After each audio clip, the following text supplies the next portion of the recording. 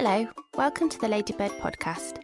I'm Fritha from Tiger Lily Quinn, and this is the Little Elephant Who Wants to Fall Asleep Reclaim Bedtime series.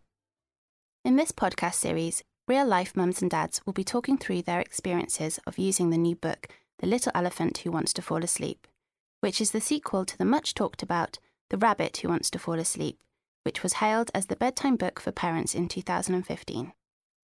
Using a set of language structures and relaxation techniques, the book aims to soothe and relax children so they fall asleep more easily. We gave 3 families a copy of The Rabbit Who Wants to Fall Asleep. Over 5 days they record their experience. Let's meet our parents. Are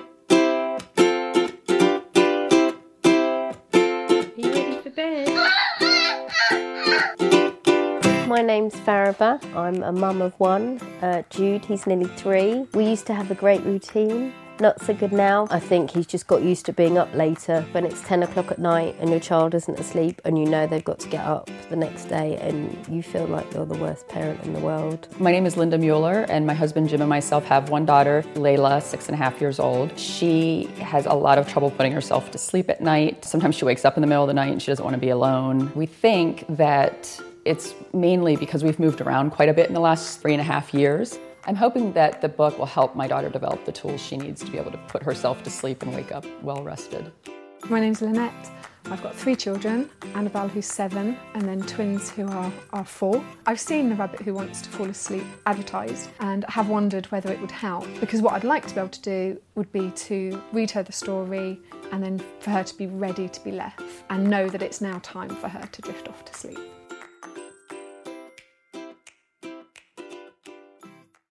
Today's the first day of reading The Rabbit Who Wants to Fall Asleep. This is typical. Jude doesn't want to go to sleep, would rather watch TV. No. Yeah. It's 6 minutes after 6. I'm not tired. I'm in shock. He was determined he wanted Nemo. And he said, I don't want the rabbit book. I don't want the book they sent us. And so he was screaming, crying. I ignored him, came downstairs, went back, gave him a cuddle. I want the story now. What, the rabbit book? Yes. Lay down, didn't move. 4 pages, didn't even finish 4 pages, fast asleep. I'm amazed. Roger the rabbit was just your age. Start over, please. Start the whole story over? Yes. Bedtime was a bit trickier tonight than it has been the last few nights, mainly because Layla is extremely overtired and she's been upset that my husband's been away this week. What happened to the rabbit who wants to fall asleep, Mooey?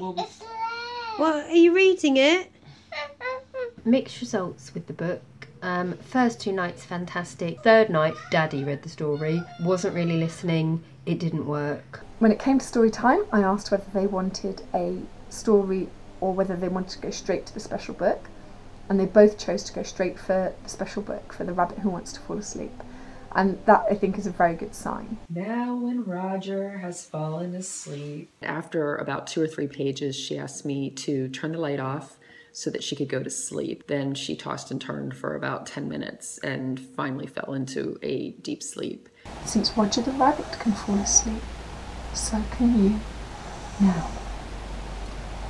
Good night. So it's the end of the week and we've been reading the book for 7 days and it's been a really nice addition to the bedtime routine. It tells you how to fall asleep, and I like the part where he said where Uncle Jan said the magic words. And what were the magic words? I forget. I was really happy with the book at the beginning. The first couple of nights worked really well, and then when I got my husband to do it, it wasn't as successful. I would definitely recommend people try it. I think most children would probably get something from it. Yes, I would recommend the book, and I actually already have. I think, especially at a younger age, it works quite well. I think it has improved my life. I think it's improved bedtime routine because it's helping Lila to get to sleep more easily. And it means actually when I leave the room, I'm already feeling quite relaxed because it's been a nice end to the bedtime routine.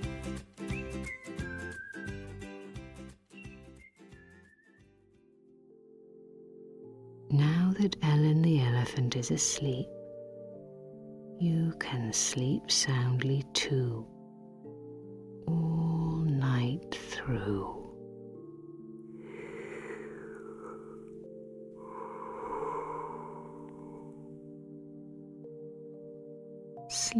well, wonderful child.